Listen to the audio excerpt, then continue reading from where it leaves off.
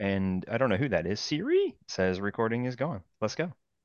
All right, we are live. Welcome back, everybody, to the Redeemed Legion podcast. This is episode 4. Today, we have our very first guest on the podcast, and we'll get to intros here in just a minute. We're just going to run through a few things for our listeners, talk about some housekeeping stuff.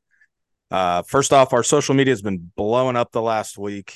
It's been awesome to see people jumping in and engaging. We've got over 3,000 followers on TikTok. We've got a couple videos with like 130,000 views. Um, we're super excited about that. The reach is getting out there. We're talking to a lot of people, and that means a lot more people are hearing about Jesus, and that's awesome. That's the whole Amen. reason we're here. So we're super excited about that. Um,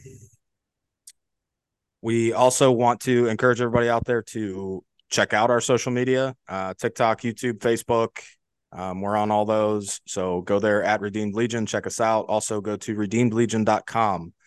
That's where a lot of stuff gets posted to connect with us directly, and some events we've got coming up, and some merch that we've got coming soon. We've had a ton of comments on videos we've posted about the hats we're all wearing and some shirts we've got coming up, and maybe some stickers. I don't know. We'll see. But merch is coming soon. So check that out. And last piece of kind of housekeeping that we've got, we are having our first live event coming up soon. It is November 16th. It is going to be about an hour east of Austin, Texas. So if you are in Central Texas and you're looking to connect with us or anything like that, please check out the social media for the posting of that, and you can connect with us about it on our website. On We're the pretty on the excited about contact that. page. Yes, on the contact page of the website. Yep. We're super excited for the first live event. We've already got 15 to 20 guys committed to coming. Going to be a good message that night, and just a bunch of dudes being real, talking about Jesus. Mm-hmm. So check it out. So we're very excited tonight.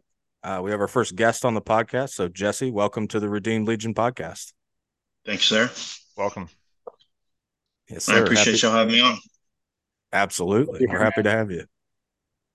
So Jesse, you and Drew work together. Yeah. Yes, sir. Okay. Awesome. Um, Mm. so how long have Did you you want to guys go into that further? how long have you guys worked together?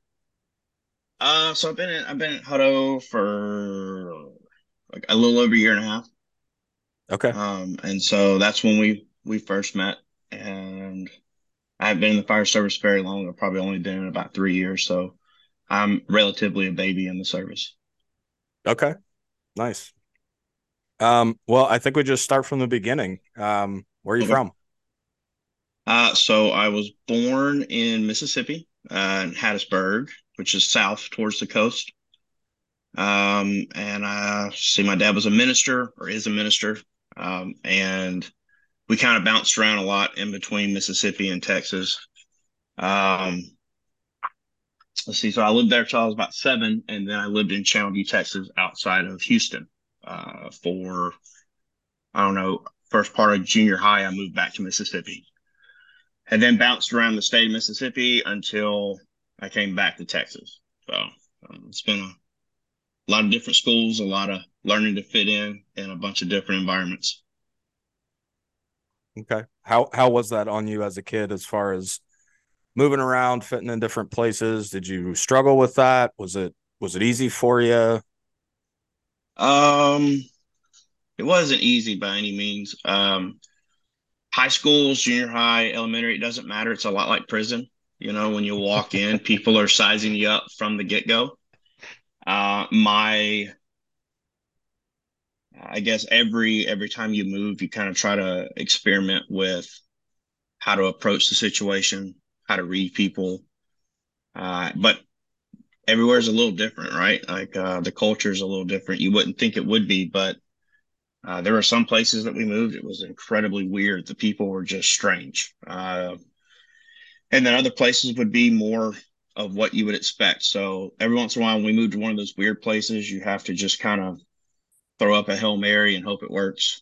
Most of the time, smile and a little bit of charm will get you a long way. Other times, you're going to have to get your teeth knocked in. Have that one good schoolyard fight, and then everybody's friends type thing. So, Understood. What came where did you go to high school? Was that here in Texas? no, I went to high school. I started at Prentice. Let's see, I started at Benton Academy. Then I went to Prentice Christian and moved the middle of my ninth grade year. And then I moved back to Benton Academy the middle of my junior year. And like we're talking the schools y'all have in Texas, like nothing like that. Like my graduating class was 32 or 36. Nice. And that was it. So I come like and I live in Lago Vista, and the high school like football field, everybody's like, oh, it's small. I'm like, no, it's huge. It's like bigger than my university's football field where I went to college. So it's a different environment here for sure, especially sports wise. Yeah. So college came after high school? It did. I was poor. So I did the community college, junior college route and worked full time for the first 2 years. And then I finished up my degree at Southern Miss. Um, that was tough, right? Like my first 2 years, I went to school full time at night, and I worked a full time job during the day doing road construction, bridge construction. Oh man. So it was tough, like working 60, 70 hours a week and then hitting up full time night classes, coming home, sleep for an hour or two, and then go back to school the next day or go back to work the next day. And then Southern got there, and yeah, I'm surprised I got my education because I did mostly I majored in making poor decisions. Understood. What did you go to school for? What's your degree in? I have a bachelor's in business. Um, my bachelor's in business. I had gotten my certification in prosthetics as well. So before I became a firefighter, I made artificial legs and arms, and I ended up owning a prosthetic clinic before I moved to Texas. So education's been kind of a never-ending thing in my life, unfortunately. Okay. What took you out of that business world into the fire service? Ooh, um, If I'm getting ahead of myself, you feel free to stop you me. want like no, you want like blunt, honest opinion, like Yeah, what it was. Absolutely. it's the only kind we All want. right, it's a dirty game. Where I lived in Mississippi, the predominant demographic that we work with are poor, and one of the reasons why they lose their limbs is because they have poor access to medical care. They have poor diets. They have poor education. Mississippi is literally the poorest state in the country, Is it really? and it is. Wow. And it's where I lived. Parts of the street that I lived on looked like a third world country. I mean, I went to Ethiopia, and it reminded me of my hometown Wow. in a lot of degrees, right? Not everywhere, but the patients don't really typically want to get the leg and to get their life back. They want the motorized wheelchair, but sometimes they have to go through the steps of getting the leg and whatever to get the motorized wheelchair. The patients that actually do want to get their life back, um, they might not have the right insurance. And if they don't have the right insurance, well, that stinks, right? Like I can't help you. I don't have 75 grand sitting in the bank account to front for a Right. leg. Yep. And in the state of Mississippi, when you get in an accident, and let's say you lose a leg or you have to have one amputated due to health reasons, you automatically will qualify for Medicare, Medicaid, which gives you 100% coverage, and they'll pay for your prosthesis. The caveat to that is that you have to go a year from the date of amputation before you are able to have that coverage. So that's a whole year of you sitting in a wheelchair and your tendons and everything drawing up.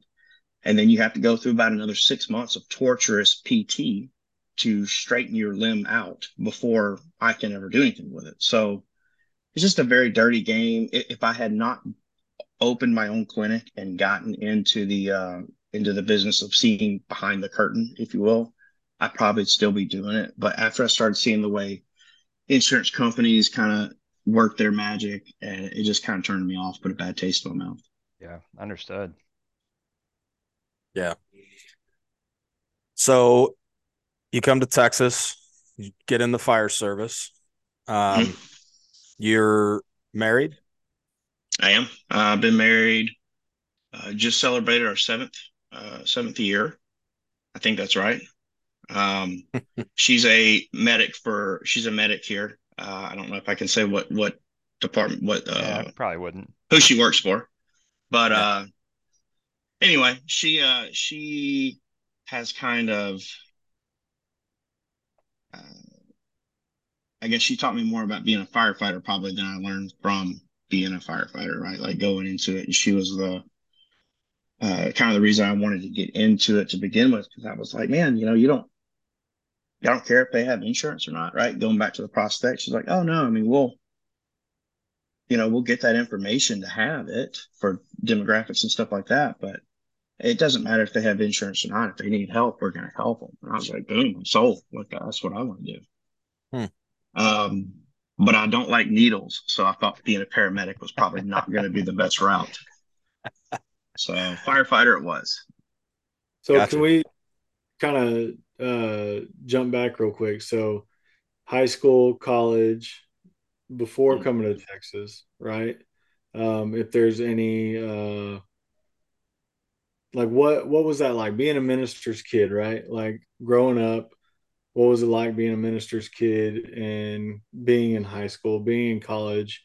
Um, and then maybe, did you have any relationships before coming to Texas that, you know, were maybe kind of rough on you if you're interested in talking about that. If not, that's cool too. Um, okay, so being a minister's kid sucks. Like I don't know how else to put it. You live in a glass house, and there's this notion that everyone has that you are somehow, your dad comes home and he breaks the Bible out, and you have Bible study all night, um, and your whole life just drips of spirituality and something special that so they hold you to a different standard, and Hmm. it's not the reality of it. The reality of it is that your father rarely comes home. Um, he rarely comes home because church members, for all of you people that go to church, I happen to be one of those people now.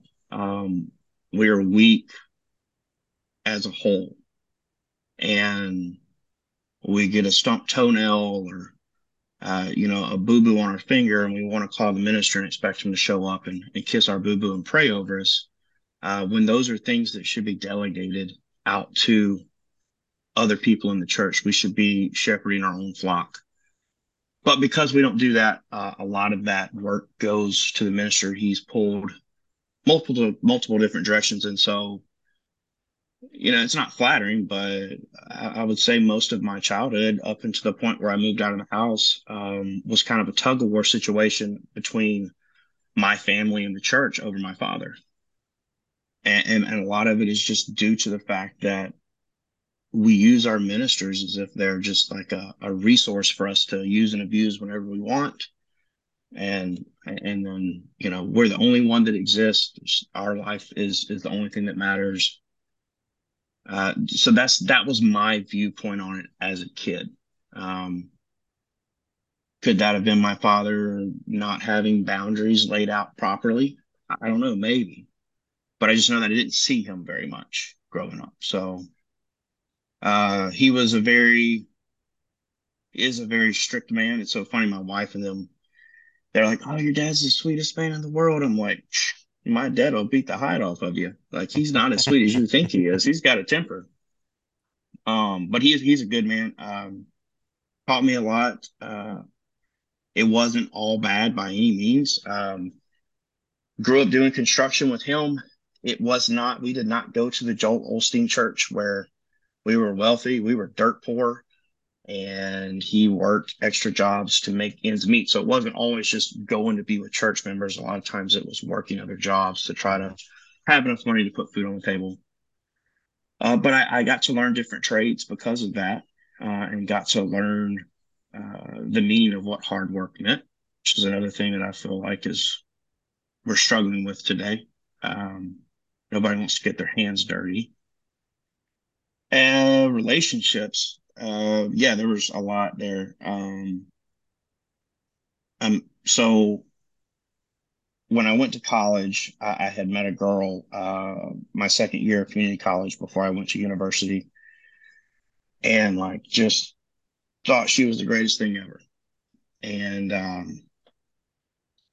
so she had cystic fibrosis, and we decided to go to Southern together.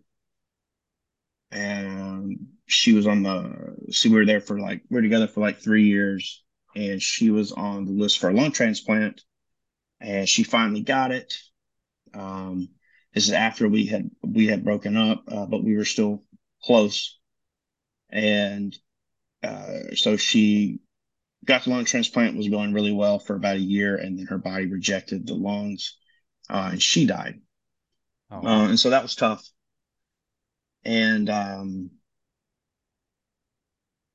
then so after that, and this is terrible, because I told my wife when we first got together, I was like, you better tell me if you've got any kind of like chronic illnesses or whatever, because that's a deal breaker. And she was like, wow, that's really cold.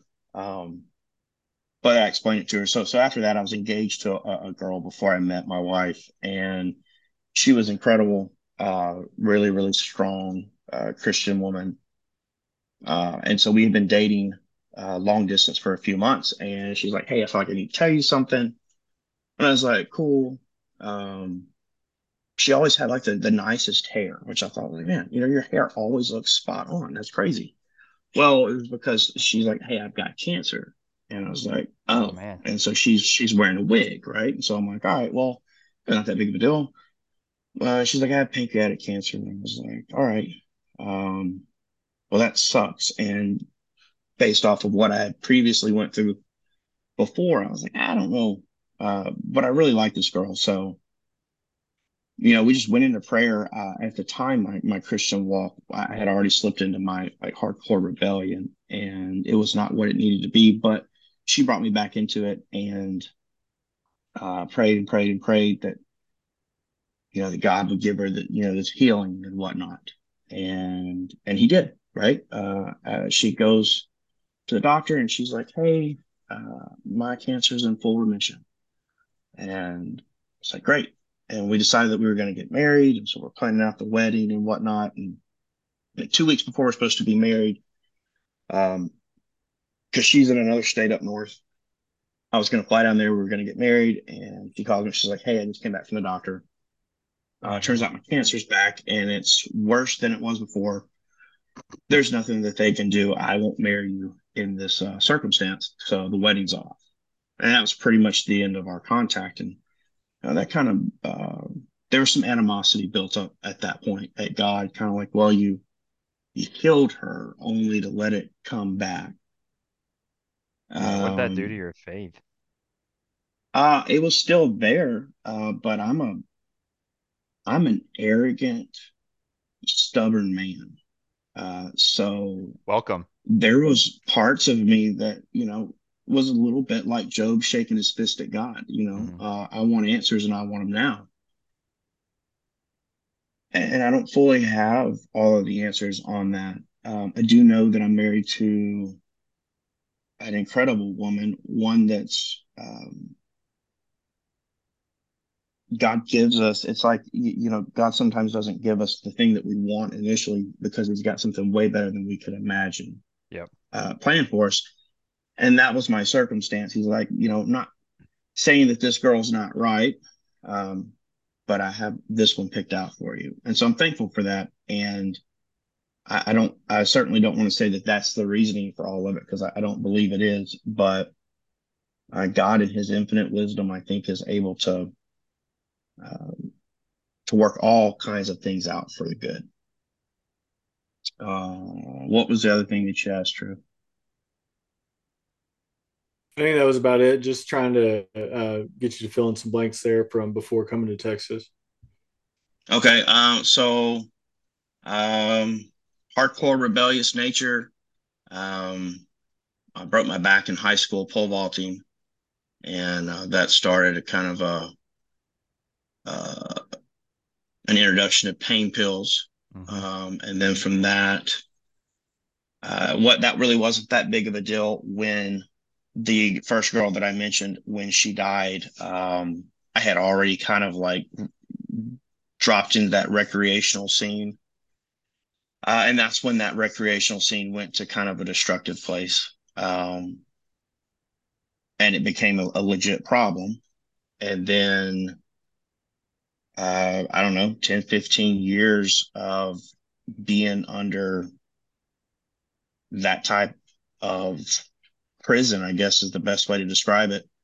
It was hard to get out of it, but by the grace of God, I was out of it, and He brought my wife in, which gave me the like getting clean is not that hard, right? It's staying clean. It's hard, Yep. and you got to have that reason to stay clean.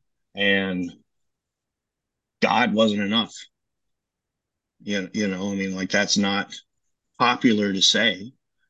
People say, "Well, you get clean for God." And like, no, I mean, I got clean for my wife and my two kids. I got clean for them.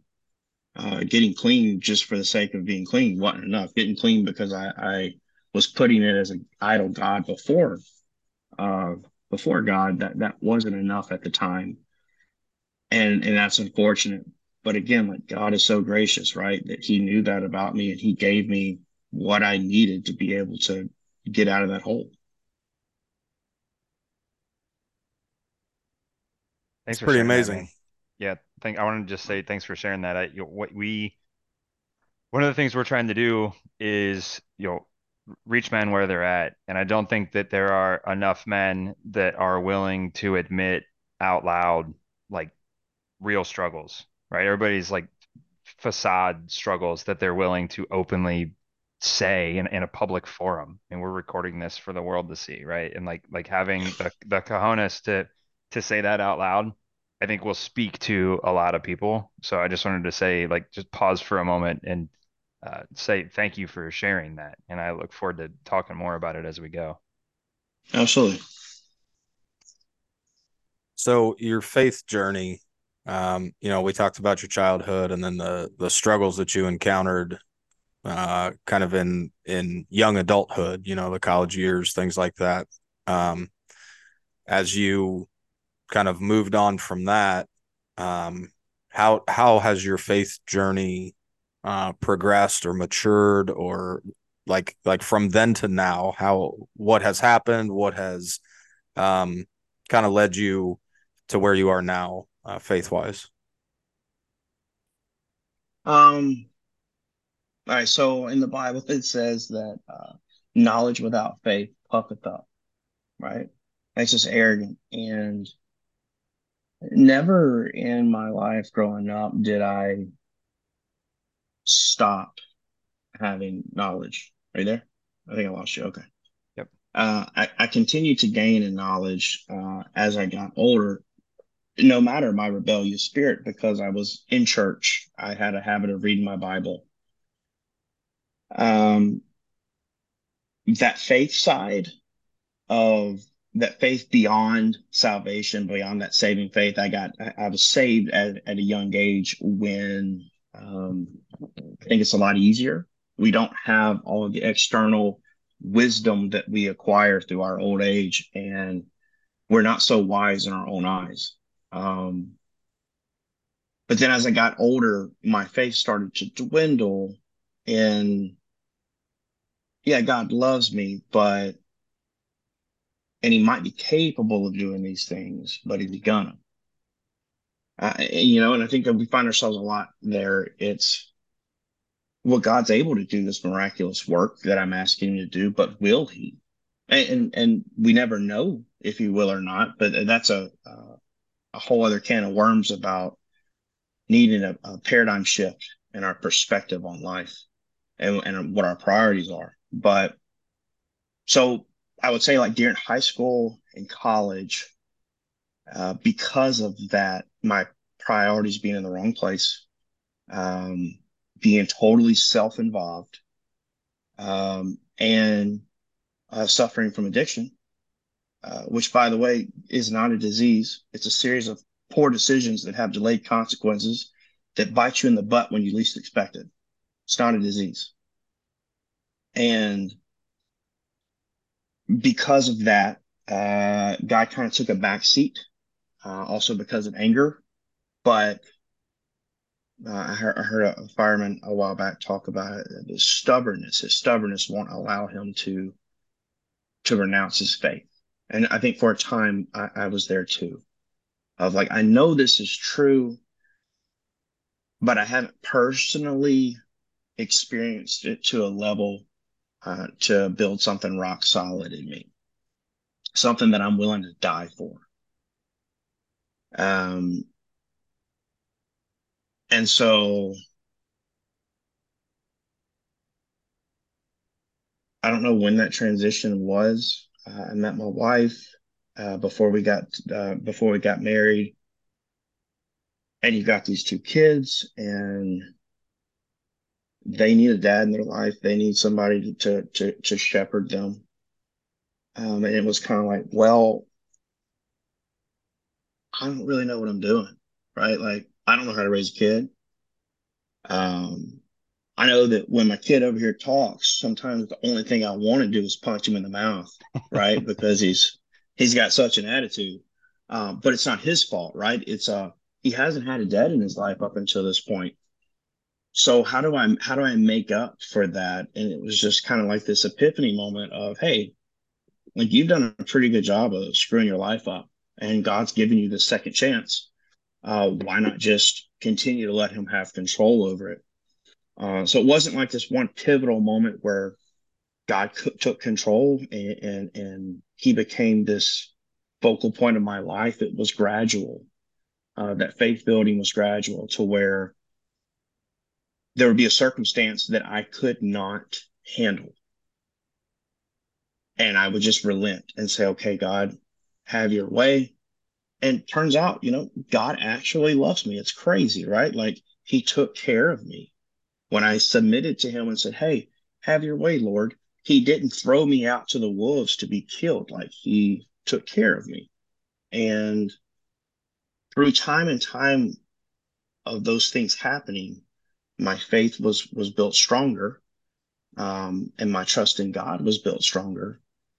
And then you enter into this time where um, you have this unhurried time with God, and you realize what the whole purpose of salvation was to begin with. Like, we lie to people. We tell them that the purpose of salvation is so you don't go to hell. It's not really. That's a consequence of it. It's a very positive consequence of it. But the purpose of salvation, the purpose of Christ dying, was to give us the ability to come back into a relationship with God similar to what he created to begin with in the Garden of Eden. Without that, we're not able to have that relationship with God. And so it was through that unhurried time with God, like just setting time aside deliberately of reading my Bible, praying, and wanting to know him on a real level, that was like, whoa, this is legit. This is real. This is not just a crutch, right? Or this is not whatever you hear all of the atheists say, in their anger. And you know what? Like, I get it. To all the atheists that are going to listen and have all your hate speech and blah, blah, blah. Cool. Whatever. I don't blame you.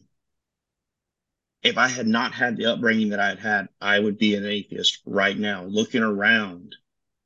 Why not?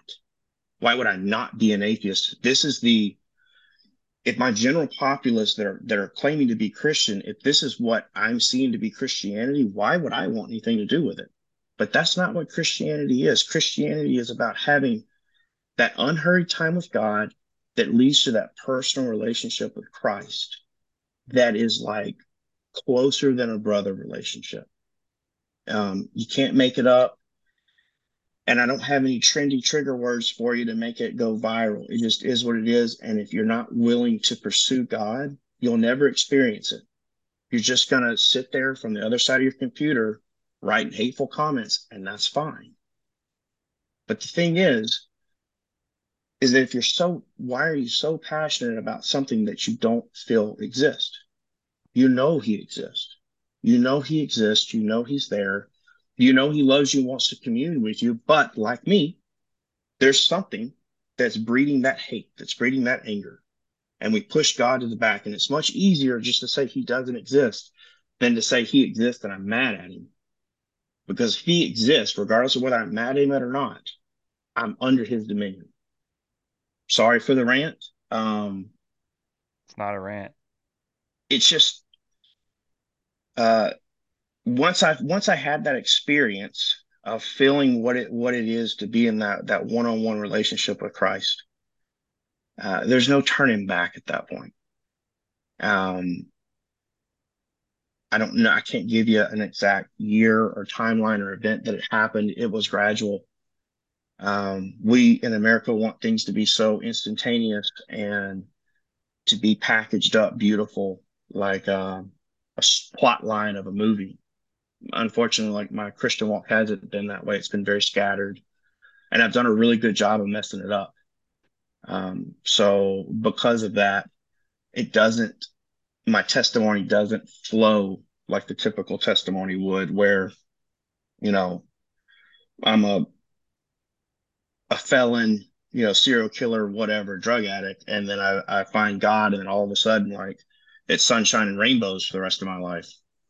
It's been a lot of two steps forward, one step back, pretty much the whole time. And I think that's fair. That's so true, right? Like everybody, and not to say that it doesn't exist, right? Like that immediate conviction and revelation. I feel like that's kind of how my journey went. But everybody, like, it's not all the same. Like we shouldn't expect A to be like B to be like C. That's just not realistic. Yeah. Yeah, I think mine is not a similar pathway, Jesse, to what you're saying. That I've shared this in group with these guys before, where like I don't really feel like I have a testimony when I think about it because it's this long. It isn't a thing that happened. Mine is a similar like long gradual process that I can't go back and point to. So I feel you. Makes sense. Yeah, I think a lot of people, if you get down to it, I think a lot of people's testimonies, faith journeys are, at least they're maturing in faith is definitely a process, right? Like working out your salvation, right? Yep. I don't think it's as uncommon as it might seem, right? The kind of miraculous healing or salvation stories, the instantaneous ones, I think we hear about those a lot because uh, Miraculous. they're worth telling. They're miracles, right? But and so I think we hear about them a lot. But I think there's a lot of people out there that your story will resonate with. I think it's a lot more common than it might seem. You said something when you were talking that I wanted to go back to. You made when you were talking about your dad being a minister, you talked about Christians being weak, Mhm. and I wanted you to expound on that a little bit. What like there's definitely like right like it's part of what we're doing here. We're talking about we're trying to call that out, right? Especially in men, being weak and everything that goes along with it. So you said it. I just want to hear your opinion on that. Why do you think that is? Okay. See if I can structure this in a way that's understandable. There's two verses. Okay. First verse, First Corinthians 16. No, I'm sorry, Philippians 4:13. Mm-hmm. I can do all things through Christ who strengthens me. We love that one. There's another one, John 15:5, we don't talk about so much. I'm the vine, you're the branches. He who abides in me and I in him will bear much fruit. For apart from me, you can do nothing. Now, those two verses say the same thing, but one lends itself to our inner arrogance, and the other lends itself to our humility. I can do all things. Apart from me, you can do nothing. Right. So we love the Philippians verse because, man, I can do everything. That's where our I think the core of our weakness lies. I can. Like I said, I'm arrogant and I'm stubborn. And therein lies my weakness. It's through my arrogance and stubbornness um, that I make most of my mistakes.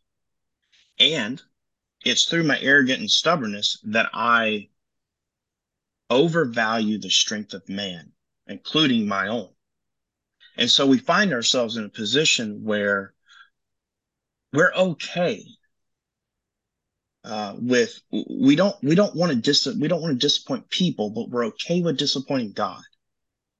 We don't want to make people angry, but we're okay with making God angry, which is completely contrary to what the Bible teaches us. And because we overvalue the strength of man, the intellect of man, and the wisdom of man, it by default makes us undervalue all of those characteristics of God. And so it's not through stubbornness or arrogance that I'm going to stand up for Christ. It's through a basic, humble submission that no, I cannot allow that falsehood to be said about God, right? Um, I think that there's to the other side of that,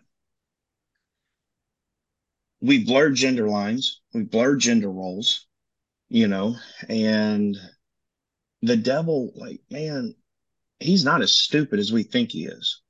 And all of those people are like, man, I'm going to go toe to toe with the devil. You're going to get your butt whooped. That's what's going to happen. Okay. I can do all things through Christ that strengthens me. Christ is the one doing the fighting, not us. So we look at the devil as if he's just going to attack us square off, right? Right out of the gate. And it doesn't work that way. He plays the long game. And so over centuries, he's been chipping away at the family unit, chipping away at gender roles, chipping away at everything that God's designed, to where we hear these things like love is love. Why can't it be? Well, I honestly don't care. It's just what God says, right? Like that's between you and God. But now we have all of these threats coming in, not just to the church, but to the Christian faith. And us as men who, off of the Bible, are supposed to be the shepherds, right? You don't hear about Mary being a shepherd, do you? It was David. Mary didn't go out there and sling a rock and kill Goliath. It was David. Um, Women are incredibly important, incredibly, and they are equal, but they are different. And we have certain roles as men that we have totally failed on here recently. We've let wolves into our church, and we should have been escorting them out with our staff. But instead, we were like, hey, would you like a cup of coffee? Right? That's not good. I mean, in the New Testament, Paul gives us ways to handle these things, ways to handle these wolves in sheep clothing. And after your first and second attempt, you cast them out of the church. When's the last time you saw anyone get cast out of the church? Right? We've become weak. We've become spineless. And because we don't want to offend anybody. You know, the other reason why we become weak and spineless is because we think Jesus is weak and spineless. Right? Like when we think of Christ, it's like, oh, he's this like good looking white dude with a beard and long hair, and he talks really gentle, and he's just very loving and gracious. And yes, that's a side to him. I have a tender side. You're not going to see it very often, but it's there. But Christ also has a side where he like braids the whip and runs out the money chambers in the temple. So like he's not as meek and mild mannered as we would like for him to believe. But because we have pushed that narrative, men think it's okay for them to get in the fetal position in the corner of their church and rock, while women take up the challenge of being the spiritual head of the household. And I'm not saying that women can't do that. I'm saying it's a burden that shouldn't be placed on their shoulders, because we as men need to like sack up, and we're not. You know, what's the other part? Like I say, oh, be a man. Was it 1 Corinthians 16:13? It talks about acting like men. Well, what does that mean? right? Like the world today would have you believe that that means that I need to get hammered drunk, come home and beat my wife, right? Like that's what toxic masculinity is. You're right. That's toxic. In fact, it's not even masculine. I've got no patience in my life for that kind of behavior. Like if that's happening, call me up. I'll come deal with that. I got no problem with it. Um, the Bible tells us how to treat others as real men of God. As far as our wives go, we love our wife like Christ loved the church. Like, come on, man. Hmm. Like that's hard. That's something that I will strive for the rest of my life and never be able to accomplish. But I'm still going to try. But it takes every ounce of manhood that I have to even come close to that. So being a man is not about like bowing your chest out with all your bravado. It's more of being that humble servant, that loving person. And all of those things are anti-American, right? Like that's anti-patriotic based off of the way the narrative has been hijacked over the past few years. Um, to be patriotic now means to be rebellious, to go against the grain, no matter if it makes sense or not. Um, and that's another problem. As men, we view ourselves as Americans, as firefighters, as police officers, as doctors, whatever you do, we view ourselves as that before a man of God. Yep. And that's a problem too. Because no matter what institution you're subscribing to, it's going to have things that are contrary to God's word because it's an institution created by broken men. You know, our country was founded on rebellion. Like that's a fact. And okay, it wasn't a really good circumstance. I understand why they rebelled, but it has put in our hearts a point of arrogance to where it's like, no, my way is the right way.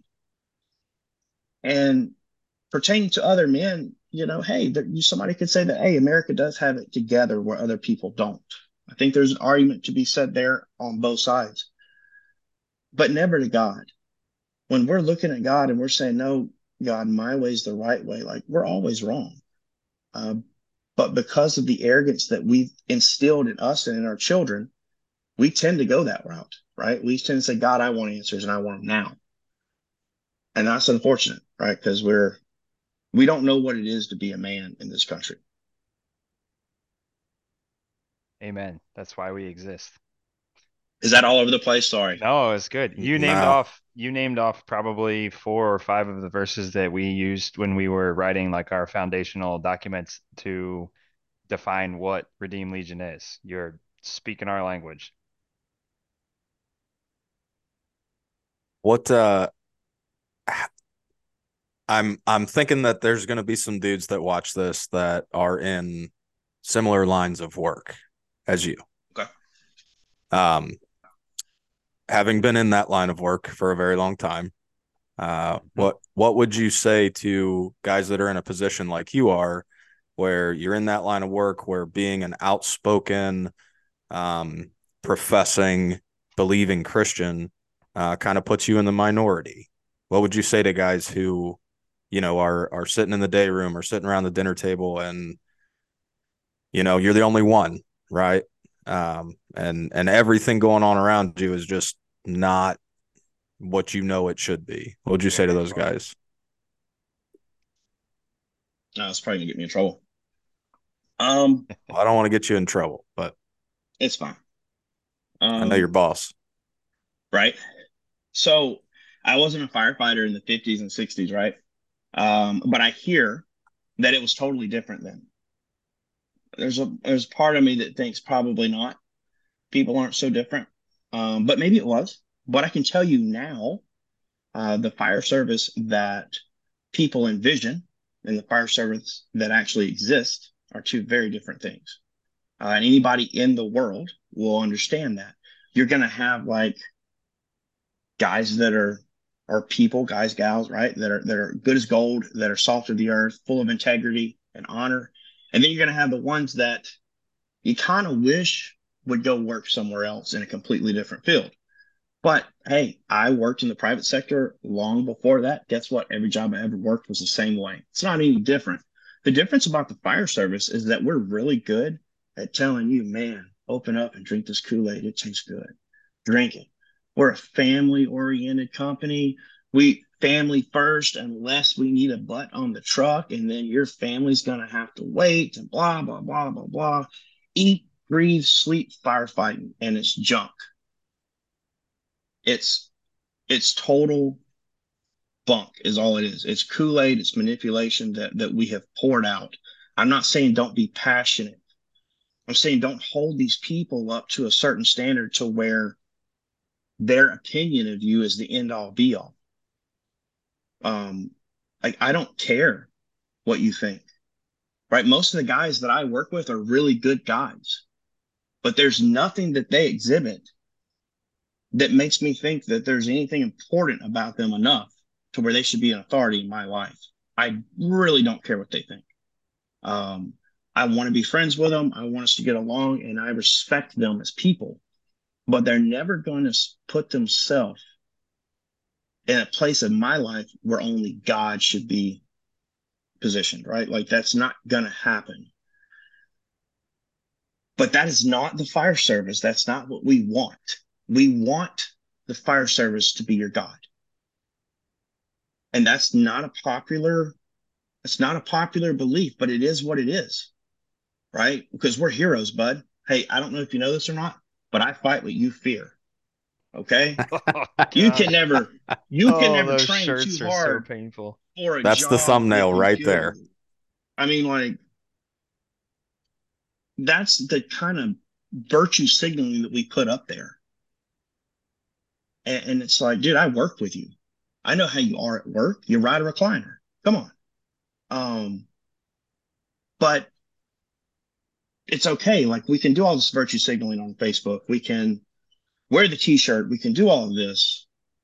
And we expect you to swallow it, even if I don't walk it. It's the same thing. Like if you look at the fire service and you look at the Christianity, the church, however you want to name it, there's so many similarities, right? One of the things that's got me so distasted towards the fire service is that we have all of these great ideals that the majority of us we don't uphold them, right? Like we have these things that we preach, but we're just a bunch of hypocrites. And so now I have this bad taste in my mouth. Cool. Well, what does that sound like? It sounds like Christianity. It sounds like the people that wear the cross because it's a fashion statement. Yep. It isn't a fashion statement, right? Luke 9:23. If any man shall come after me, let him pick up his cross and deny himself daily. That was Christ talking about that. He hadn't yet died on the cross. It wasn't cool, trendy, or a fashion statement. It was just a torture device. It wasn't nothing cool about it. But we wear this all the time. We have people wearing this that aren't even believers.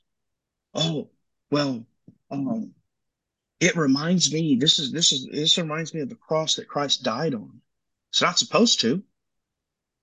It's not supposed to. This isn't the cross Christ died on. Like he already died on his cross. He already died on his cross. He resurrected. He defeated death. Praise God. This is my cross. This is not to remind me of the cross that Christ died on. This is to remind me of the cross I'm supposed to pick up every morning before I leave my house to work. The cross that I'm supposed to crucify myself on daily, which, by the way, I do an incredibly poor job of it. Incredibly poor. But I don't wear my cross outside my shirt because I don't care.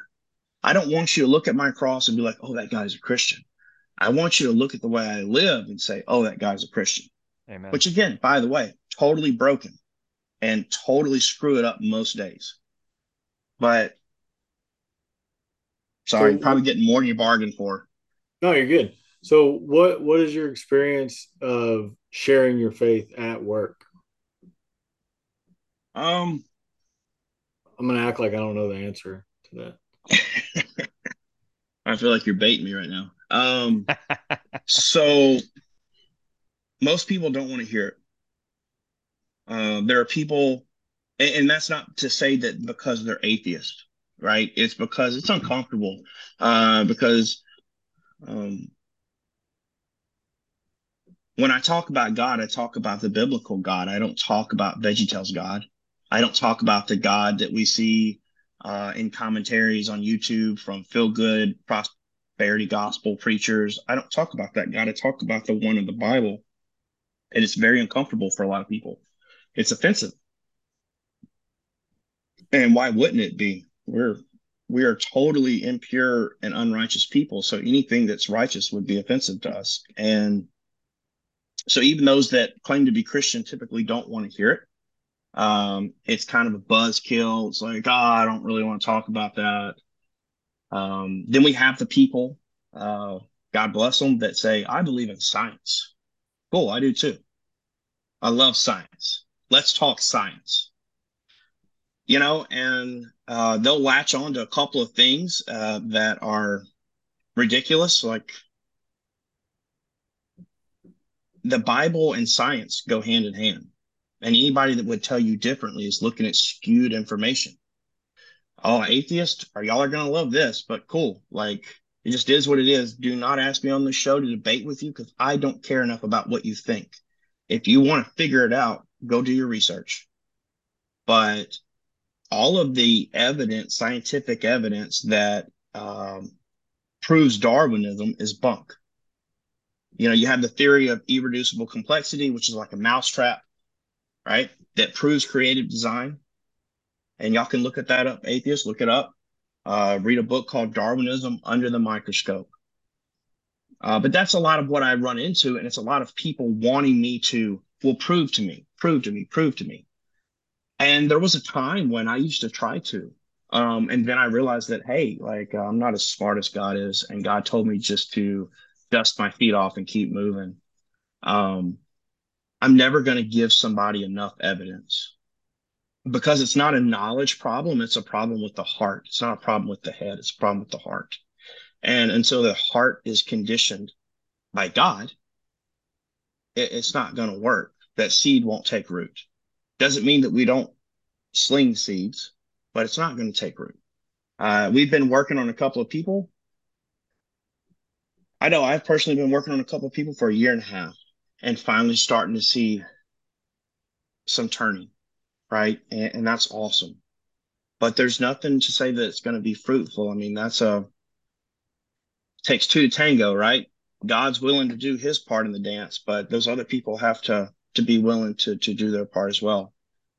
But so for the most part, in the firehouse and just kind of anywhere in this country, we see a lot of resistance, a lot of hate. I've had people at work talk to me in a way that if I had said that, if I had spoke to them in the same fashion regarding maybe the fact that they're atheist or that they're Muslim or that they're gay or transgender, if I had spoken to any of them in that way, I would have been fired like yesterday. But because I'm a Christian, like it's cool, right? There's no rules there. Like do what you want. And that's okay with me too. I'm not going to go file a complaint on you. You're just in my target. So I'm going to pray for you more, right? I'm going to pray that God reveals himself to you, whatever the cost may be for that.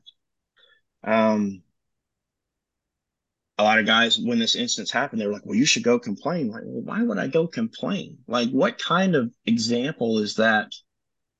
You don't agree with my faith and you maybe said some things that were kind of mean. So now I'm going to get my feelings all hurt and go complain. Like, that's not good. But that's the way we typically operate in this world. Mm-hmm. And if you're a Christian man operating like that, like, dude, find your backbone. Like, you're not going to be loved in this world by being a Christian man. The only thing the gospel promises us is suffering. It doesn't promise us a life of like splendor and riches. It promises us glory, right? But the formula in the Bible is suffering before glory. It's always suffering before glory. Christ suffered on the cross before he was glorified by the Father. It's always going to work that way, but we always want the glory, right? I fight what you fear, glorify me.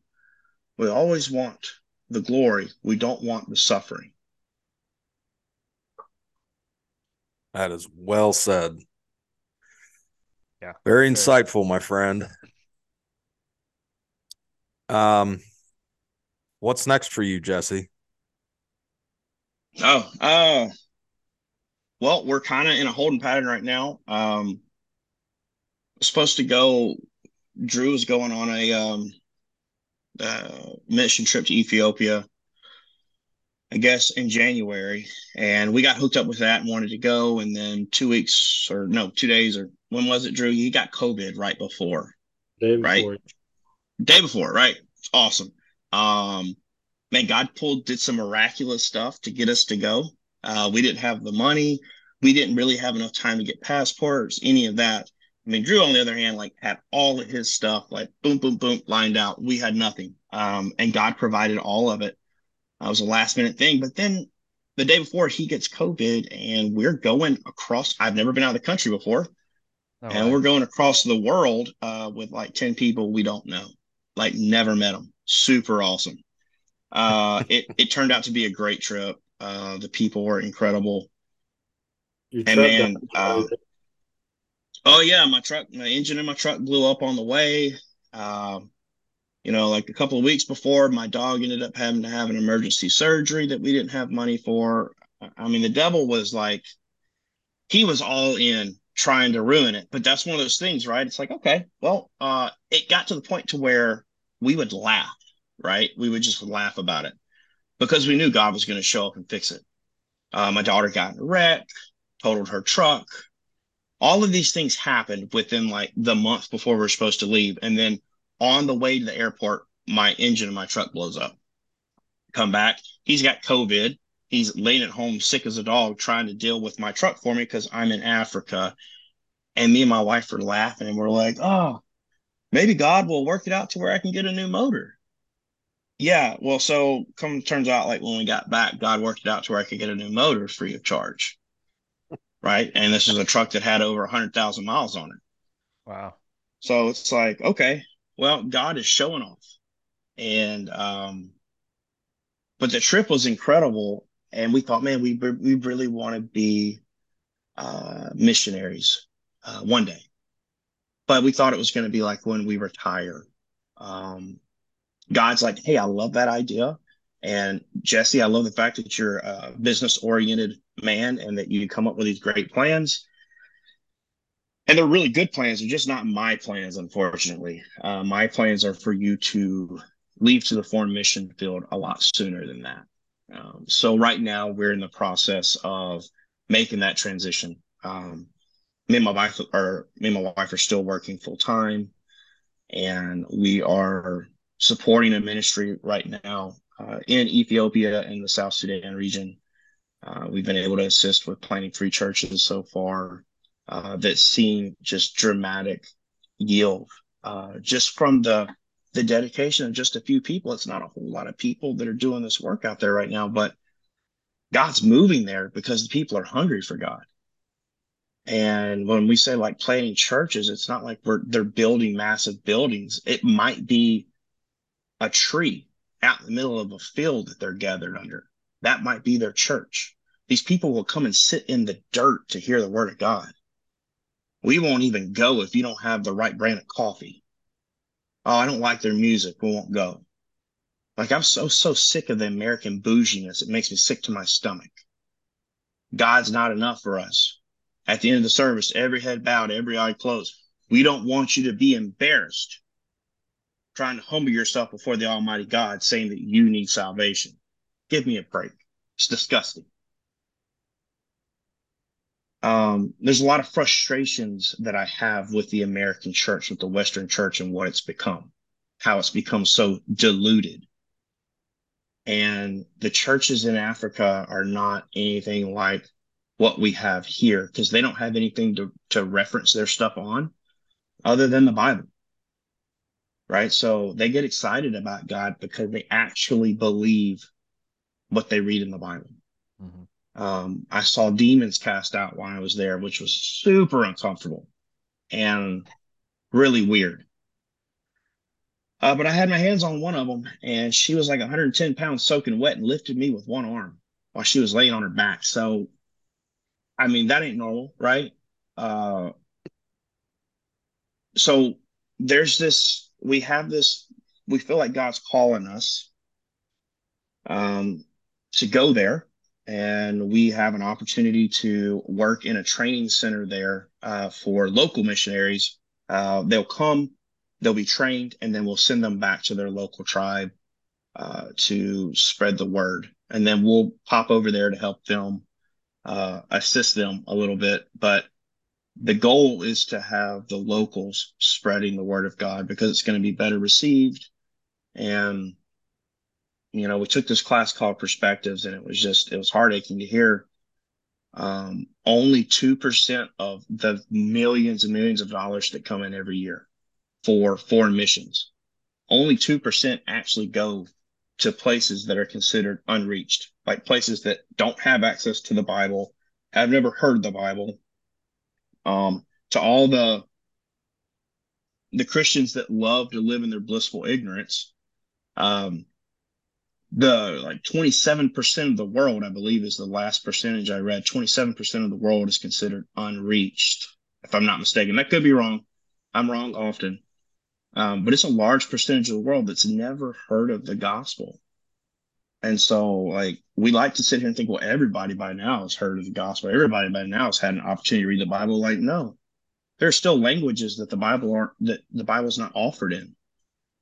We're working with another group that is trying to facilitate the translation of the Bible into all those very obscure languages as well. So God's doing some amazing things, but right now I feel like we're in a holding pattern, and it does get kind of frustrating being patient and waiting on God. But I know that everything will happen in His time. That's amazing. Well, what else do you guys have for Jesse? Man, appreciate your time. Appreciate your openness. Yeah, Yeah. sorry I talk so much. No, it's perfect. It's No, you're exactly what we good. wanted. We're gonna get you a new hat too. Awesome. Yeah, yeah, for sure. Yeah. It's funny. The last two podcasts ago, we talked about the other side of that mission that you went on in lieu of Drew being able to go, and then because of that, it set Drew up to be able to go with me to Honduras, and we had our own experience and our own adventure that came from that, our own just that similar attacks heading into it, and then being able to go on mission. And I think it all of that comes together to just be this thing where it very clear evidence of just watching God work. And Oh yeah, it's humbling. and it's I don't even know how to articulate it. It just until you experienced it, and especially to see the intertwining stories, right? Like because of the way that it affected you, but it was to my benefit, but also now it's pushing you to to go to Africa yourself. And that may not have been the way that the trip went if you had your friend with you. You may not have had the same conversations. You may have experienced that whole trip differently. And like the foresight that goes into making these things happen and using our experiences for the greater glory of God is just impressive to watch unfold. Oh, absolutely. Well, Jesse, we appreciate your time, appreciate your candor, your openness, your wisdom. It's really powerful, Absolutely. man. It's going to reach a lot of people. Hope to catch up with you soon and hope you can make it on the 16th. Love to have you there. Awesome, guys. Appreciate y'all. All right, man. We'll talk soon. All right, man. All right.